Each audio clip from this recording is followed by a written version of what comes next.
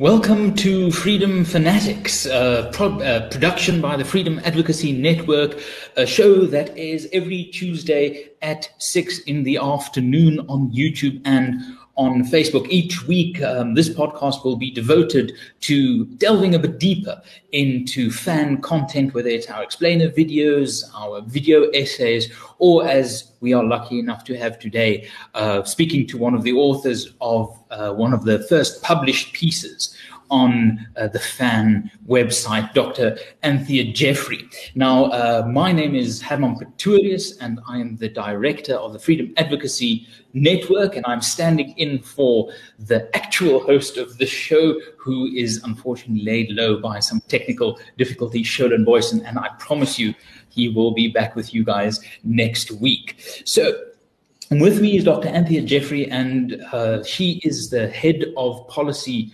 research for the Institute of Race Relations. But I think most people know her as that person who knows the ANC better than they know themselves. Anthea, I think that's the adequate title if we're talking about the National Democratic Revolution and so on.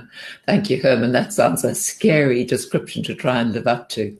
But thank you to you and your viewers for the opportunity to try and talk about the ANC and its National Democratic Revolution.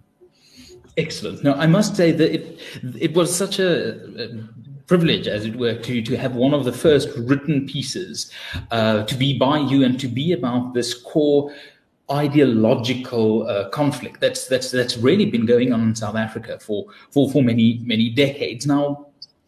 Perhaps under this article, what is the National Democratic Revolution? The first question I want to put to you is that you describe the NDR, the National Democratic Revolution, as being central to understanding political developments in South Africa. So if we want to understand politics in South Africa and we need to understand the NDR, what do we need to know about the NDR? That it is the essential blueprint that guides everything that the ANC and its wider alliance does in terms of policy and its implementation. That this is a very long-term program that's been in place since the early 1960s, that it is the reason for the policy choices made by the ANC, that the underlying NDR goals are always hidden behind rhetoric about redress and making a positive difference in the lives of South Africans. Whereas what the NDR is really aimed at achieving is taking the country by gradual degrees from a predominantly capitalist society to a socialist and then a communist one. And we know from experience all around the world how badly socialism and communism have worked for people. Just the attempt to bring us closer to that kind of society has caused enormous damage to the economy over the years. It's one of the key reasons why we have such high unemployment, as we heard in the latest figures, for example.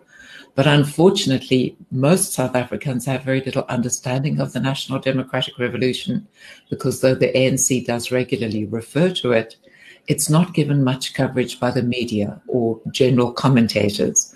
And so this underlying rationale for all policy is not much understood. And it's complicated. It has various different spheres. So you're talking about a whole lot of different strands, and you nearly need to be able to see what those strands are and how they link together in order to get an understanding. Would it be fair to say that to move from a capitalist economy to a socialist or even communist one is essentially to move from an economy where the state plays a minimal role, doesn't necessarily prescribe how businesses should hire people or do deals or buy and sell stuff, to one where the government is increasingly a role player, saying you must hire these people and you must only buy and sell this service and so on? Would that be fair to think about it as capitalist economy, one where the individual has most of the control about where money is going for what? And socialist or even communist one is the opposite, where the government has, the most say about what people can do with their money. Absolutely. And, in 1994, when South Africa finally attained a non-racial democracy, we had a situation where about 70% of the economy is in private sector hands. It's roughly still the same now. And that in itself was probably quite a low percentage. We also had a whole number of inherited state-owned enterprises from the National Party era, where the state controlled electricity, the state controlled the ports, the state controlled the railway lines, and so on. And we've kept all the state-owned enterprises. Unfortunately, they are now less efficient than they were before. And the aim is to have many more state-owned enterprises, a state pharmaceutical company, a state bank, a state mining company, and also very much to increase state control over the means of production, which is the classic Marxist idea. And one of the key means of production is land. So that's why we have this thrust towards expropriation without compensation. It's not about redress, it's about state ownership and control. And also why we have a whole number of other policies where the state is increasingly able to intervene in the decisions made by business, the goods and services made available to people, and critically, how easily people can afford to buy those goods and services, or how much they find themselves deprived of any effective goods and services. Often water is not available because the state's provision is so inefficient. And if people were to look around them in the year 2021 to test whether this ideological framework is a reality, what would you direct them to look at? What actions by the government or possible laws would you direct people to look at and see that there's this ideological framework happening at the moment in important spheres of life? Right. Well, just in a nutshell, the NDR began in the political sphere, so that's the first one to look at. It was very important, if the NDR was to succeed, that checks and balances set by the Constitution on executive power should be limited and undermined. So you ask the questions, has the power of Parliament to hold the executive to account been undermined? And we know that that increasingly has happened, partly through the electoral system, which means that all the ANC's MPs are ultimately responsible to the president and the cabinet, who they are supposed to hold to account. So it doesn't work well. Has the independence of the judiciary been undermined? Has the independence of the press been affected? Is the press more oriented towards the ANC's point of view than it was initially? And I think the answer clearly is yes. How many civil society organizations do we have that seem to have the leftist frame of reference and therefore to support the idea of increasing state power and control?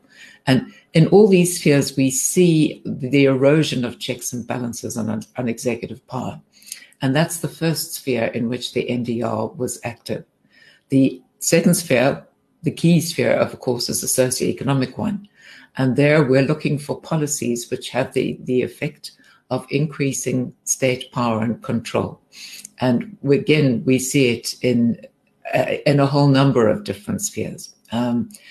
One of the earliest was perhaps in labor law, where we passed the Labor Relations Act and other legislation, which had the effect of pushing up the costs of employment, giving the state the power to control how much people should be paid, most recently in the national minimum wage legislation that has just been introduced. And when you push up wages, especially at the entry level, for people who are young and inexperienced and are not worth that minimum wage, once they've had 10 years of experience, of course, there will be. But right at the start, it's difficult for business to afford to employ people at more than they are worth in terms of their productivity. So effectively, it becomes a barrier. The young can't get jobs. And the ANC is very well aware of it. Back in 2012, that the National Development Plan did acknowledge the fact that government policy had made it increasingly difficult for the young to gain entrance to jobs. But in terms of the NDR, it's a good thing, because when you have many more people out of work, you have an increasing sense of desperation. You have an increasing willingness to believe the government when it says that it has the answer and that it lies in things, and expropriation without compensation. And you see that the government is increasingly able to control how many people get work.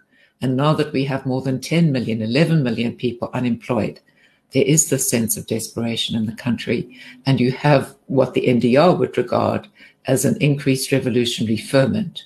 You have more capacity to drive forward with the policies. So never mind the suffering of the unemployed. From the point of view of driving forward the revolution and increasing state power and control, it's a good thing. And that seems an enormously cynical view. But one must also recognize that from the ANC's point of view, there's value too in entrenching its hold on power. Because when we look at the people who are still voting for the ANC, and there were only 10 million of them in the last election, they are primarily the people who are the poorest, worst educated, most dependent on the state. So naturally, the ANC has an impetus, has a temptation to increase the number of people heavily dependent on it, and then to warn them that there can be consequences for them if they don't continue voting for the ANC. So it's very cynical and self-serving from that point of view as well. That's one of the key areas. Another key area would be land, which we've sort of been skirting around. But if you're going to have a socialist revolution, it's absolutely vital that you should not allow private property. As Karl Marx said back in 1848, you can sum up communism, it's all about the abolition of private property. And this will apply not only to white South Africans, which is the message that is being sent out, but also to black South Africans. So to the extent that ordinary people think about this problem, they may have been lulled into a kind of false reassurance that expropriation without compensation will affect whites, not blacks, that it will primarily affect rich white farmers, not ordinary people in their homes. But at the end of the day, private property is incompatible with socialism and then communism, and it all has to go. And we can see that most clearly now in the constitutional amendment bill and the clause that has been put forward by both the ANC and the economic freedom fighters, saying that the state should have custodianship of all land. And the ANC is trying to say, well, we only need it for a certain period of time. And the EFF is trying to say, well, it won't be all that significant. But it wasn't that long ago that the EFF said your title deed will have no meaning once we've taken custodianship, and the state will decide for how long your land use license should last. So this is the threat which is now becoming very real for all South Africans, but it's critical to the NDR, critical to the goal of state ownership and control of all the means of production, starting with land. In this last minute, let me ask you, do you think that South Africans are behind this program, or do you think there's actually some room here to start pushing back? I think South Africans do not understand what is the background to these policies and just how dangerous they are. And that's because these policies and their real rationale have been really portrayed on a very false and misleading basis for a long time. So if people don't fully understand, that's exactly the intention of the government, that they should not. The propaganda has been intended to prevent full understanding. But we also know from the opinion polling that we've done over many years that most South Africans, for example, have far more interest in jobs than they have in land reform, that there's a hunger among ordinary South Africans for a political party that can be effective in providing growth and employment, rather than one that promises massive land expropriation. So the government pretends that it has huge popular support, but that is not so. If we look at the opinion polls and what they've been showing for many years, ordinary South Africans want the building blocks for prosperity that work in every country: jobs, growth, investment, property rights. Those are the keys to success, and those are the things that the NDR will rob them of. Anthea, thank you very, very much. I must say it is it's a difficult thing to delve into decades of policy direction and momentum in a mere 15 minutes. But thank you very, very much. I think we now have the overview, and I hope we can have you on again when we perhaps do an explainer video about the NDR to take us further into this understanding, because you don't understand, if you can't defeat the problems that you don't understand. Anthea, thank you very, very much. Thank you.